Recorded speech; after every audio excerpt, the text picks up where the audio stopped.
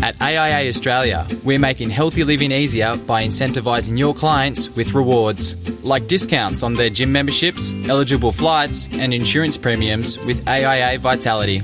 It's no wonder that we've reduced client lapse rates by 50% and helped grow client engagement. To find out more, contact your AIA CDM today. Welcome to XY Live for the week of the 11th of May. We've got David Reid here with us, previous Advisor of the Year, AFA Advisor of the Year. He runs a practice called the Retirement Advice Centre, which specialises in people transitioning into retirement and well-being during the retirement phase and transitioning to retirement. We're going to be covering some awesome things today in terms of the things he does differently, what he's found that works in his business, and a lot of things that we can take away and look at applying and doing differently in our business. A big thank you to AIA. They're a big supporter of XY Live, and without them we couldn't be doing this. Facebook, we've just gotten to 400 people in the Facebook group, which is awesome. And for those who haven't been in there or haven't seen, there's a great snapshot of the demographics and the breakdown of who's in the Facebook group. So it's quite a diverse bunch. A lot of people are surprised that that there's a lot of people that are a bit older than what may be the X and Y generation, which is fantastic. And I think it just shows that everybody's getting value out of it, and there's not an age definition of what we're doing here, which is awesome. There's a Brisbane event that we've just lined up. So for anyone in Brisbane, towards the end of July, we're working out the details. We'll have an event happening around that time. So keep your eyes peeled.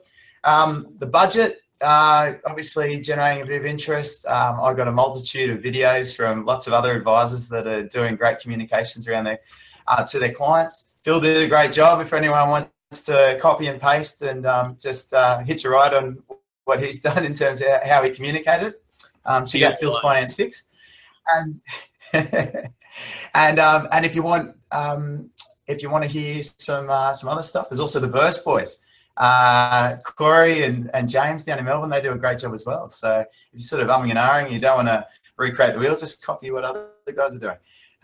You won't mind, Phil, will you? No, that's what XY Advisor is all about. Just copy and paste other people's stuff. No point reinventing the wheel. David's just having a few reservations about whether he wants to continue with the program today. Well, I'll just pass it over to you, David, to just give a general introduction about your business, who you work with, and a bit about yourself. Yeah, by all means. So, look, thanks for having me, guys. I guess I started in the business about 2003, give or take.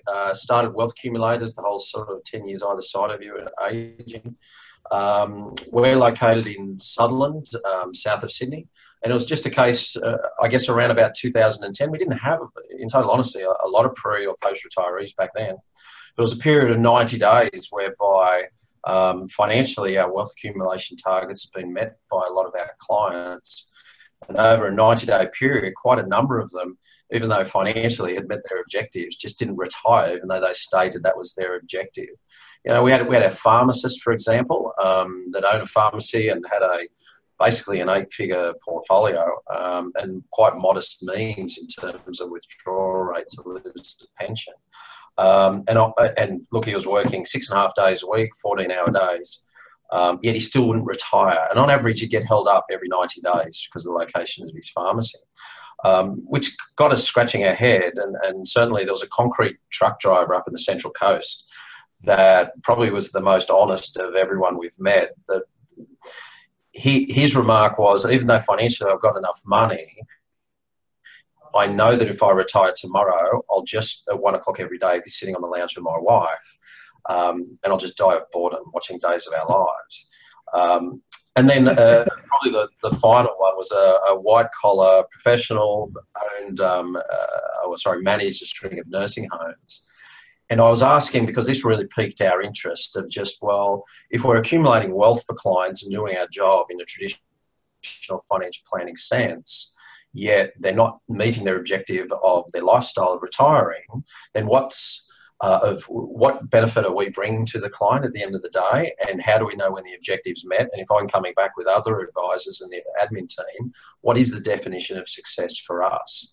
And so anecdotally, we're doing a lot of work with our existing clients, and this fellow came in, and subsequently, you know, I've taken him on Today Show and he's been in magazines and so forth. But he made the point that prior to retirement, he just saw retirement as this list of pros and no cons. And he said, look, I've been working for, 40 years. And I said, I'll sleep in my first day. He said, so I slept in at 11 o'clock. By 1 o'clock that afternoon, he said, I had this overwhelming feeling of guilt. He said, I just walked around the home thinking, you lazy bastard, for the next 18 months. And he said, I just couldn't shake it. And he said, look, even in hindsight now, he believes there's more cons than pros in retirement. And yet, no, he didn't have anywhere to go to listen to that. He didn't seek other retirees or pre-retirees to get both sides of the equation. So his comment to us was, what I'd really like is a centre that you could go and share your experiences with others, and none of it, looking back, was relating to money. And that was kind of the trigger that then we just said, look, let's start. And I think it was around the same time I saw a really old Steve Jobs video on YouTube. You've got to start with a client and then a blank sheet of paper and work backwards. And that's exactly what we did. So we ended up working with retirement psychologists like the Canadian one, Barry LaValle, an Institute of Sports psychologist, Dr. Mike Martin, and just built everything around a values-based, what retirement looks like, pros, the cons. Did a lot of work with and joined gerontology associations in the US and Australia, and just worked backwards from there. So that's, I guess, in a holistic sense, where we are today. A lot of the academics, we remodeled entirely our investment philosophy and how we do investments. That, we've taken from an industry association of retirement income specialists in the US. And it literally was just starting with a blank sheet of paper and working backwards. Yeah, great. So in terms of, that was sort of, you were having these issues with clients and you didn't feel like you were, meeting their needs, and that was the trigger for the exploration. Yeah, absolutely. Like it's, if we just add another digit or we change the digits, then, what role am I actually playing to benefit the client and to have a fulfilling career as well, and a fulfilling business that's going to grow? There was just so much more to it.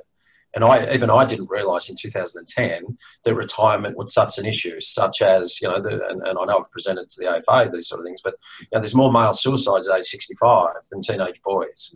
The level of divorce rates in that generation has gone from 13% to 28%. It's tripled in the UK and tripled in the US. It's the fastest growing demographic in divorce. So there's all of these issues, such as the husband and wife will have a completely different view of what they expect retirement to be. Traditionally, and I'm speaking generally, the females see retirement as a time of volunteering, giving back to the community, spending time with family. The husband sees retirement as a time of travel, leisure, and quite often, if they haven't had that discussion and that pre-retirement planning of what retirement looks like, it's going to be in a polar opposite outcome once they actually meet. So there's a myriad of issues from, just aging. And one of the best talks was in a financial services marketing journal, and I think it was 2007. But they analysed ING in America did this, and it was a fantastic hit, a TV program, of just people walking around with a number being their 401k balances, yeah? And it was a success. But what this marketing research indicated was baby boomers of today are after a lot more than you just maximising their potential wealth in their retirement savings. They actually want to know what longevity is going to hold for them going forward and how they should navigate as they age. So there's all of those sort of metrics putting us kind of, we're not doing this as good as we should be. And in a financial sense, I know Michael Drew, for example, with Finzio wrote an article saying that if you retired at the peak of the GFC, then you lost the retirement date lottery.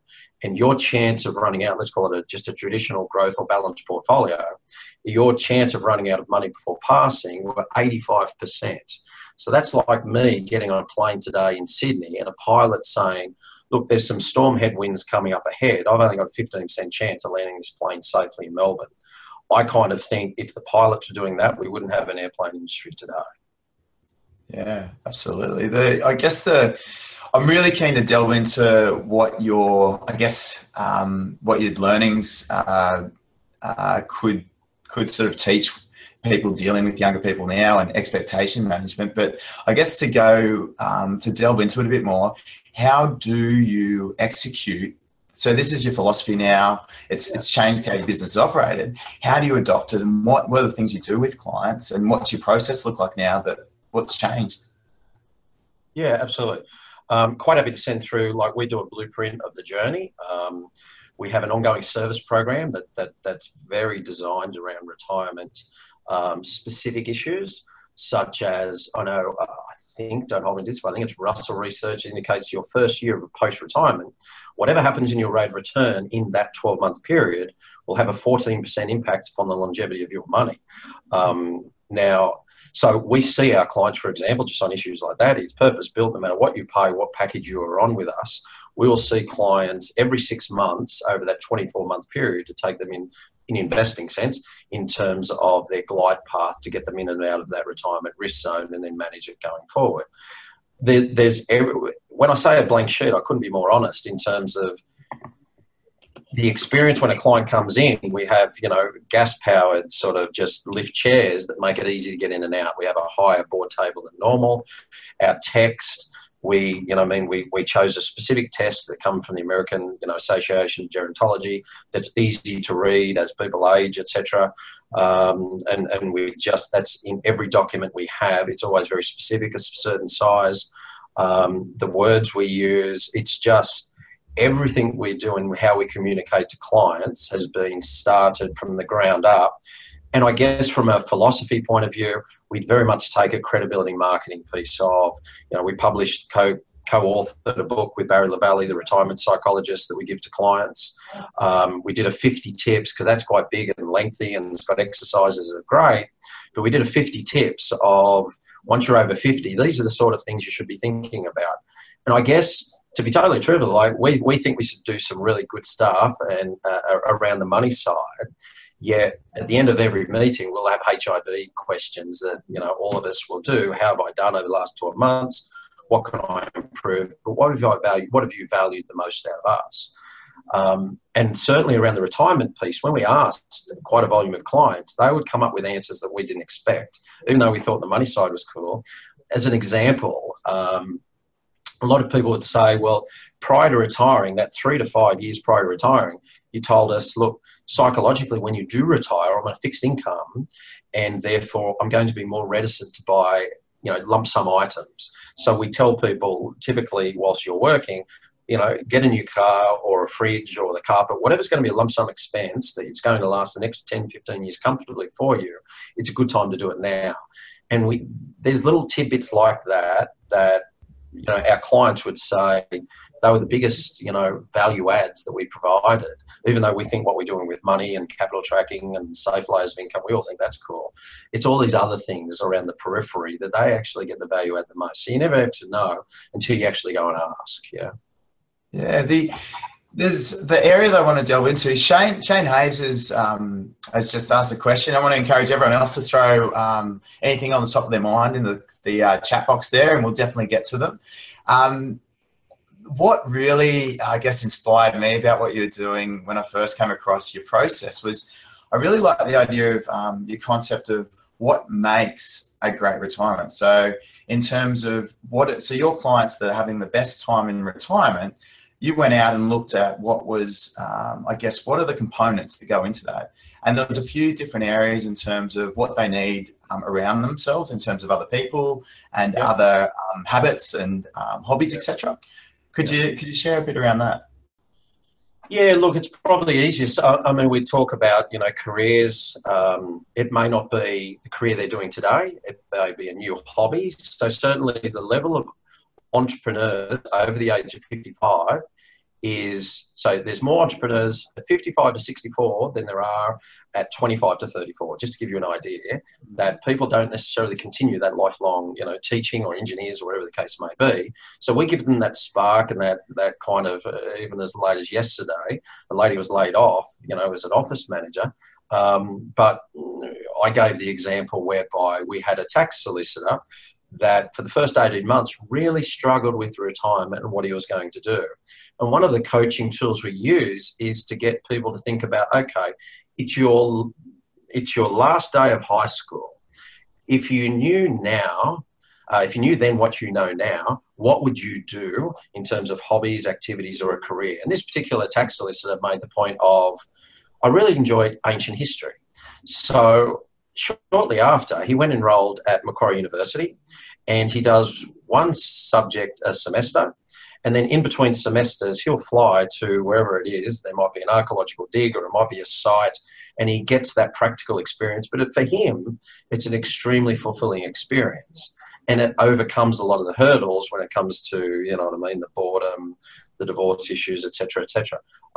So it can be very scoping. It can't just, we warn people well in advance that psychologists have something called continuity theory, such as it's common for a pre-retiree to say, well, you know what, I've never had time to play golf, so I bought this $5,000 set of ping sticks, and we're going to play golf 5 days a week.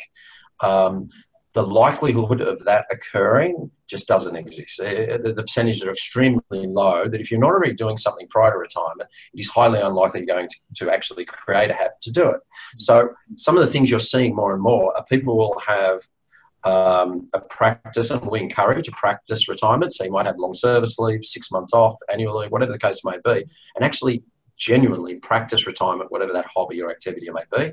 Things in the UK that you've seen take off, things like grey travel agents, and what they're seeing, and this has become hugely popular, is the old the high school, you go away for a gap year.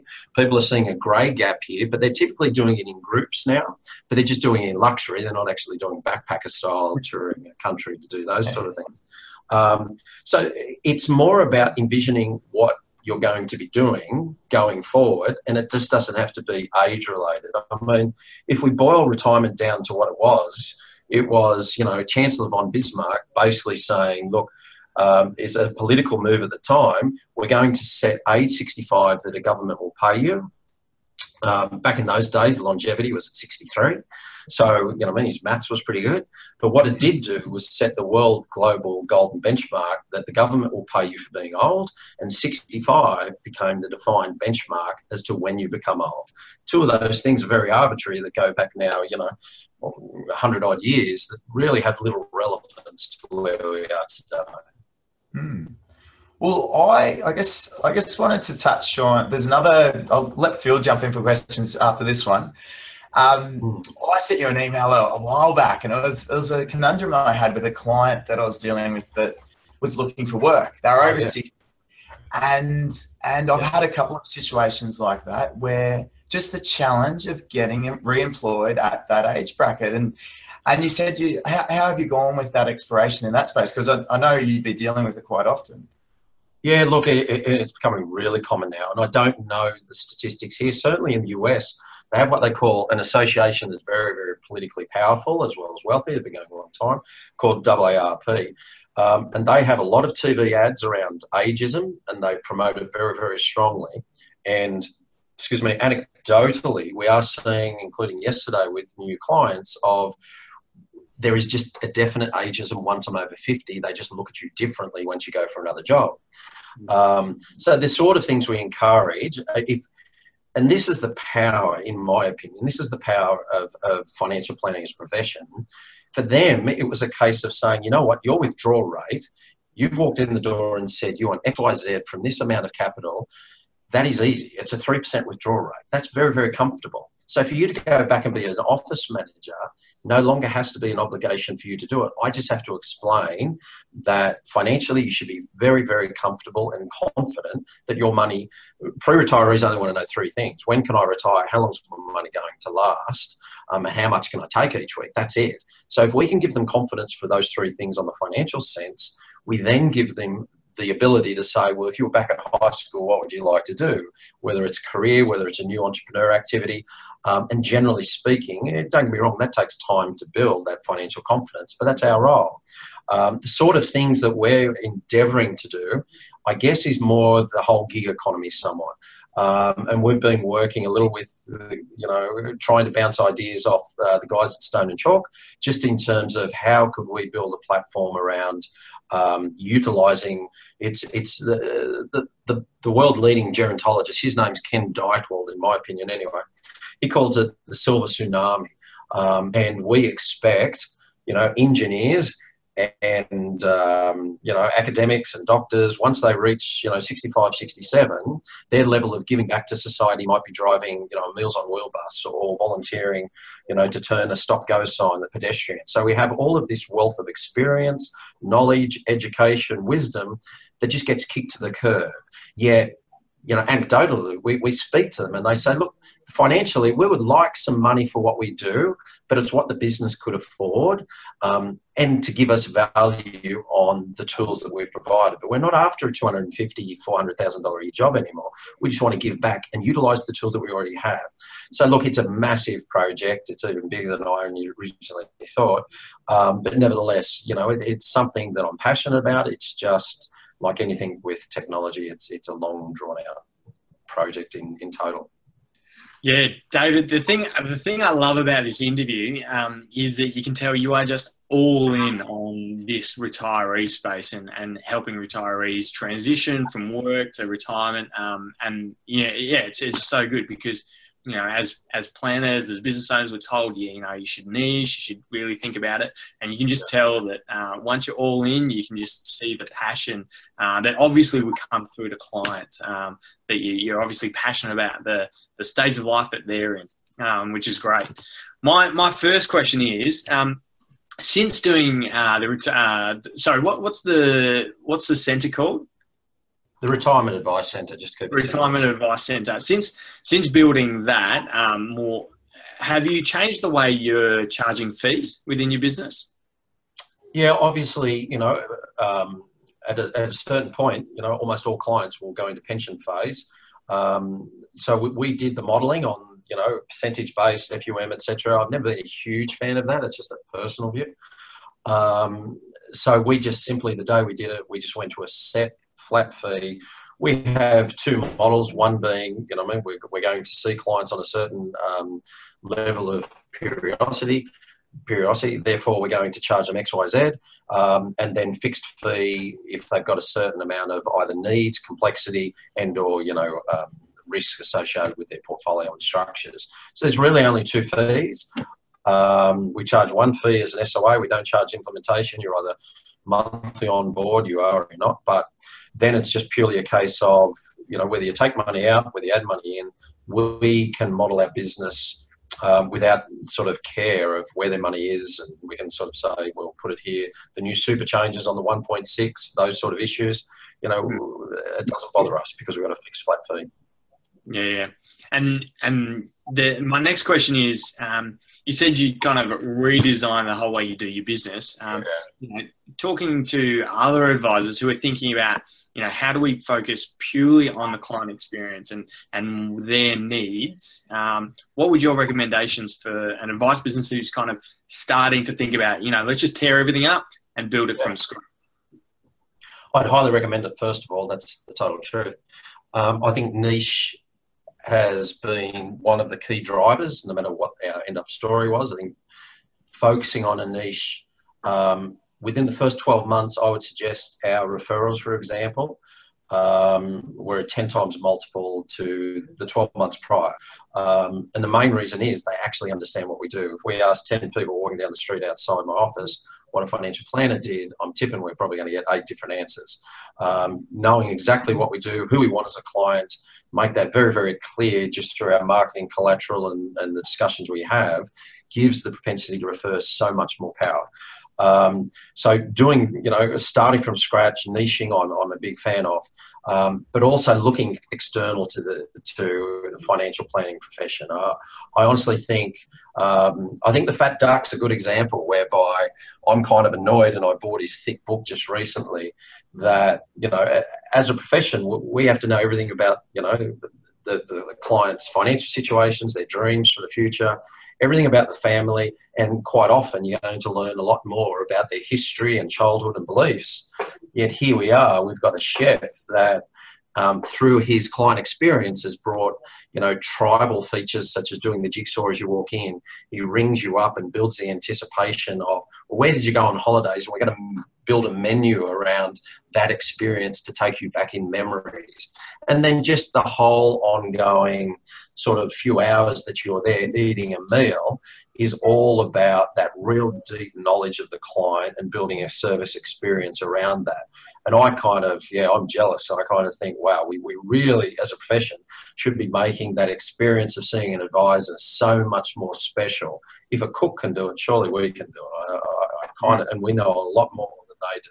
So I kind of think, well, it's exciting in terms of the technology and tools and everything else, but you've got to look outside to get that knowledge. And I know we're going to touch on South by Southwest, but that's the sort of thing where you kind of go, look, it's not the tools per se, it's the mindset of what these entrepreneurs have nothing to do with our business, sure, but are bringing to the client experience, how you deliver the product or service. It's a fantastic opportunity to redesign what we're doing today, for sure. And you did touch on that, South by Southwest, as winning the award with AFA that sent you over to South by Southwest. What are kind of your key takeaways from that trip? Yeah, look, I liked it so much the first time that I went back again this year. It's just off my own bat. Last year was very, very different than this year. Last year, certainly there was a lot around, and both years have been a lot about storytelling. So, you'll have film writers and authors and even how to present in public that are going to talk about the hero's journey and how you weave a storyline. And I know Paul Carney went last year and he saw one of the narrators for Disney, and every movie they do is built a certain way. And then you go into sport and psychology and virtual reality, how it's used in sport and potentially film and even travel and things like that. This year was a little bit different. There were 3 sessions for the first time just on financial technology. And I really liked it. I was encouraged in terms of the way that they're thinking around financial technology. There was one lady from Hong Kong who spoke about currently robo-advice is you walk in the door, you do a risk you walk into your computer, you do a risk profile, set and forget, and you get a bunch of ETFs and away you go. She said, look, A, it's simplistic, and B, it's kind of dumb in her view. She said, quite correctly, that her business, keep in mind, is 2/3 now developers, even though it's a financial planning company. She said the number one determinant of your outcome is your investor behaviour. So we have the tools available. You've just got to piece it together in terms of what does this person do when markets are good? What does this person do when markets are bad? We should be predicting a person's behaviour before they actually invest, and then make changes along that journey with the portfolio based upon their investor behavioural traits. And I guess in my mind, I was thinking back to example, I know Martin Seligman, let's call him the godfather of positive psychology. If you go and see one of his psychologists today, before you walk in the door, they're doing a word jumble on your social media to get an idea of the key, your behaviours and the psychology of you before you actually walk in the door. They're getting a taste of what you are. And this lady was very, I thought really insightful in terms of, well, if your behaviour is your number one determinant, let's really know your behaviour before we put together a portfolio. There was another panel just on the similar subject, jointly Goldman Sachs with Accenture. And the thing I really liked, that's probably more down the XY space to a degree, is their view is technology, and particularly artificial intelligence they were referring to, will give us a much deeper understanding of clients going forward, and it'll give It wasn't about advice, but it would give intermediaries many more options to give salient advice for those clients. And he made the point that he asked this 25-year-old from Accenture, tell us about your experience with money. And off the cuff, this young guy's kind of gone, well, look, every Sunday for half an hour a weekend, I have to do adult work. I've got to pay bills. I've got to transfer money. He said, I should be out dining, traveling. I don't want to care about money. It should be everything else in my life, like my TV, my car. Once it's set up for my circumstances, it's set and forget.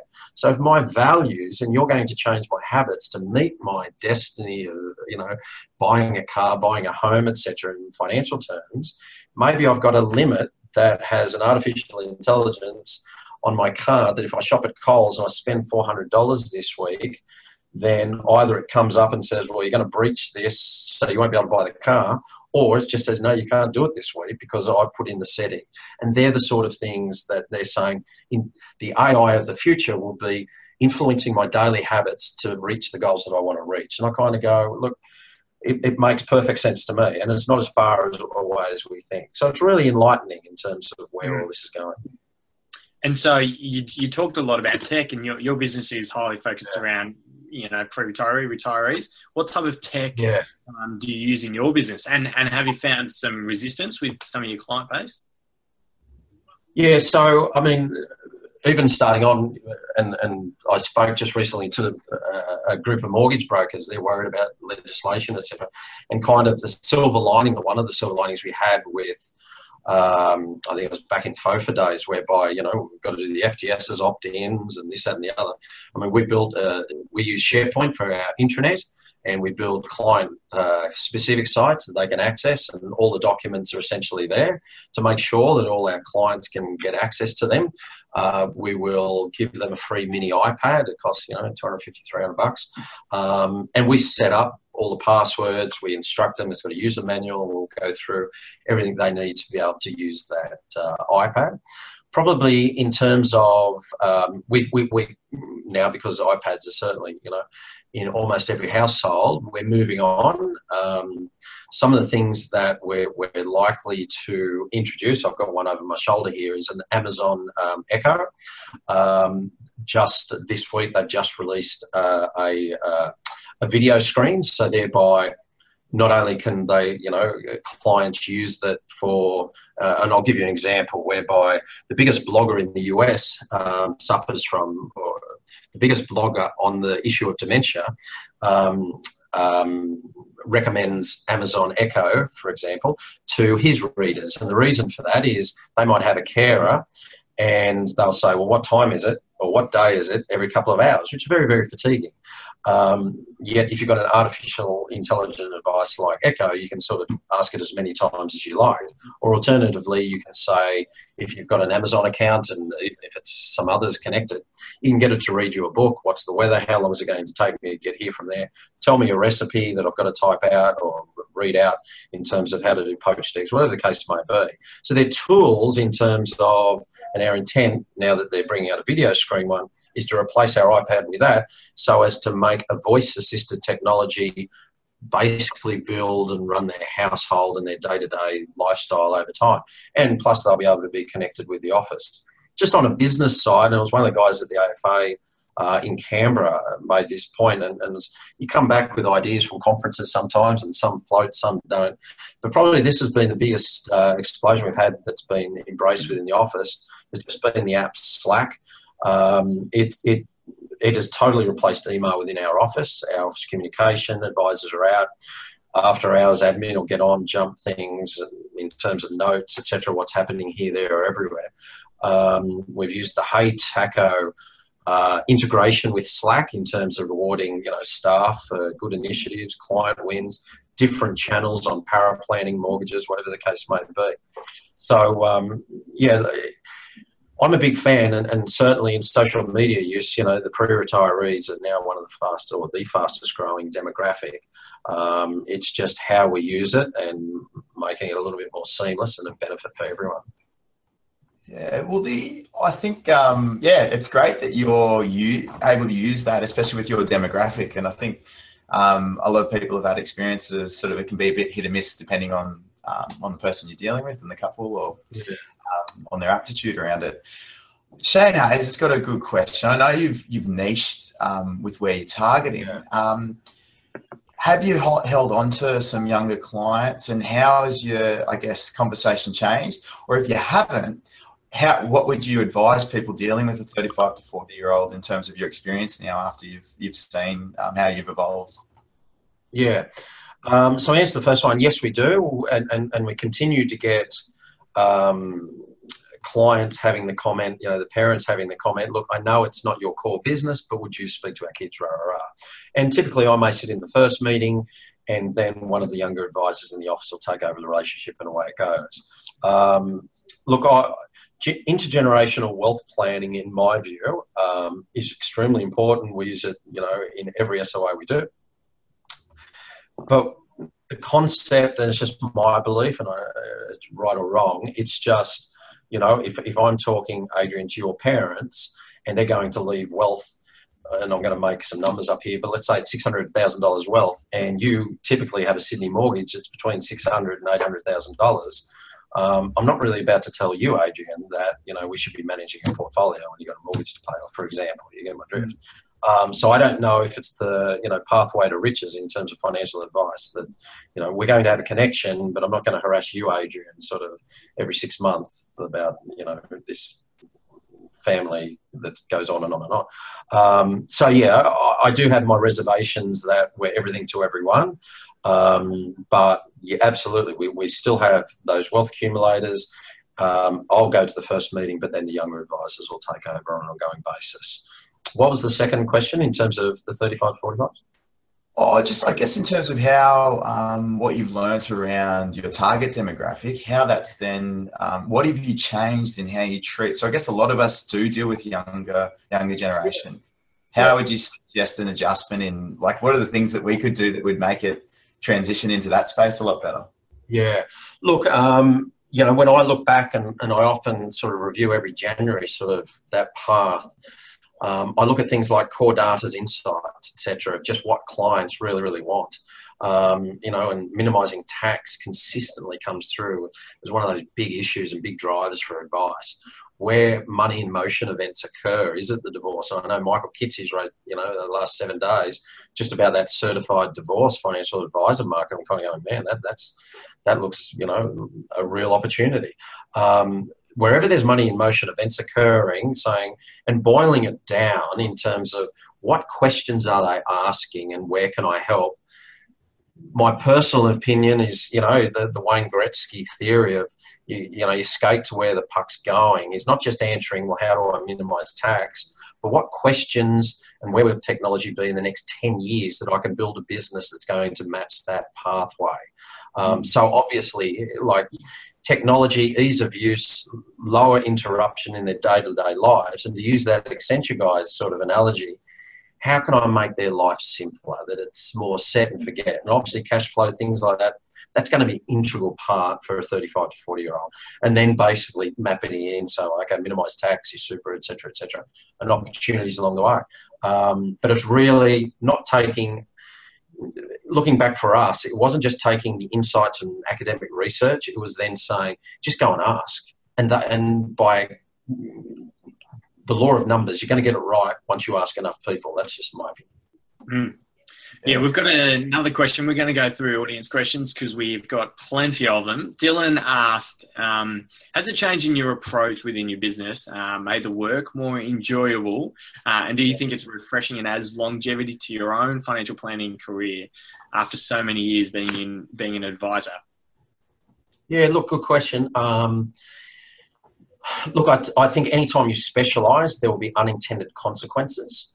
And I'll give you a couple. One is that level of divorce thing that I touched upon before is no joke. We are having, now that, we're dealing with those 55 to 65-year-olds more and more commonly, that divorce can have a very significant issue, and we've probably got 3 within our business right now. How do we handle that from an ethical basis? How do we split advice? Who do we refer to? Should we refer to? How do you pick which client to, advise upon, etc.? That's a significant issue, just as an example, and we didn't expect it. Who knew? The second is hiring staff. For the market we are, for our value proposition particularly, we have a very strong ongoing relationship. So that servicing advisor should have strong empathetic traits. It's not my skill, to be totally truthful, of sitting down 4 years after first meeting, and if we're doing our job correctly, we're going to be certainly talking about the family, what travel we got on, what's the dog's up to, etc., etc. So you want that style of advisor that's highly empathetic and quite happy to have a coffee and a chat. They'll touch upon their advice, everything's going to plan, etc. But then it might be another hour just talking about family things and just general chit chat. So there are those unintended consequences that fall out of it. So you kind of have to be a little bit agile in terms of how you build your business going forward. That's a great insight. I've got another good one from Dylan. He's thrown out the goals versus values piece. So, and you've sort of touched on that in terms of the way you've adjusted in terms of the retirement space. Yeah. And also looking at how people, you're mentioning how people, trying to forecast how people will react to markets as well and incorporating that. So I think that plays into it. But it's such a hard one because as advisors, we always want to get very static around, okay, we've got a really clear fixed objective. And I guess a lot of models out there have struggled to adapt to a more dynamic approach in terms of adjusting around that. Yeah. What are your thoughts around that? Do you think it has, they have to be in sync? And yeah, look, so I worked with, and he's on my board of advice for the practice, this Dr. Martin from AIS and Australian Institute of Sport and Cameron. He's now at Homebush at New South Wales, but a lot of Olympic athletes work around a values-based methodology. It's fairly modern, even for sports psychology, of I'm not going to get up today and do my personal best. I just can't do that every day. So I might be at a lower percentage, but I'm still living the values of a healthy lifestyle, training, and away I go. So we've worked with him a lot in terms of, for example, he's highly critical of our fact finds, and this is an industry-wide issue, such as, you turn to page 2 of most fact finds and they just talk about goals and objectives.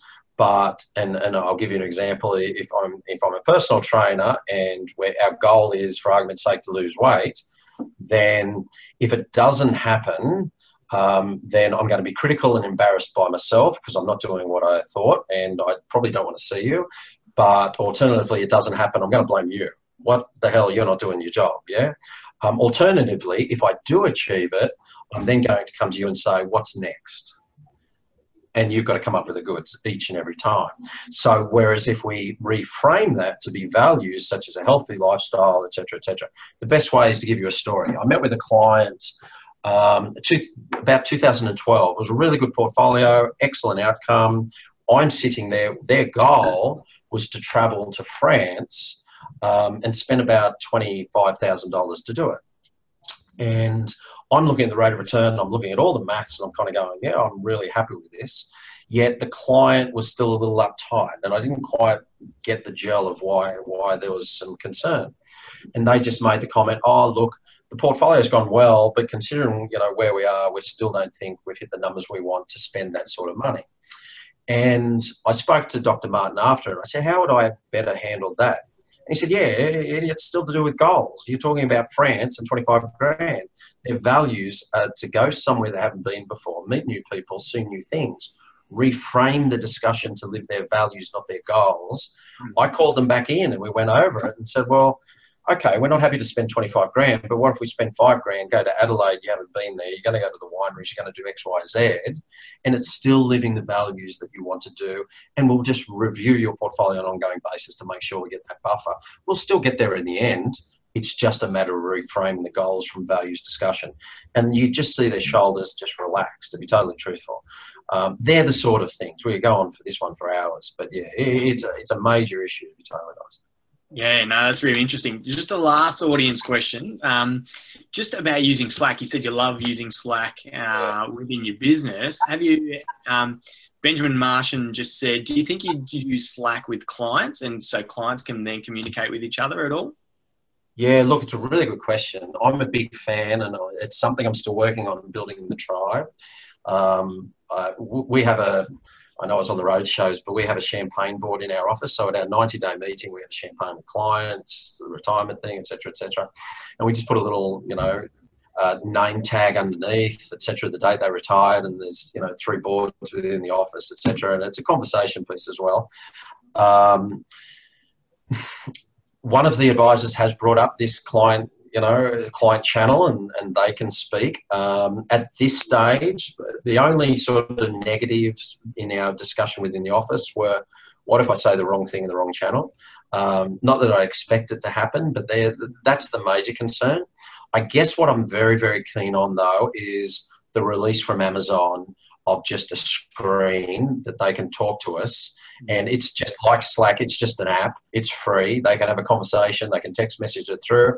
And if all the advisors have a screen that's just sitting there that is artificial intelligence driven in a way, but they can have a chat and call in, vice versa. That's where my head's at the moment. I'm not saying it can't work, and I think it'd be a great avenue to do it, because everyone's got a phone.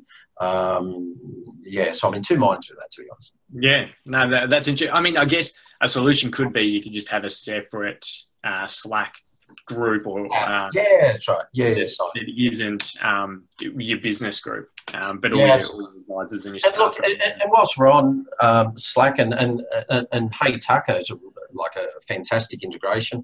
We have a spinning wheel, if you will. So once you can cash in your tacos within the office once you get to certain levels.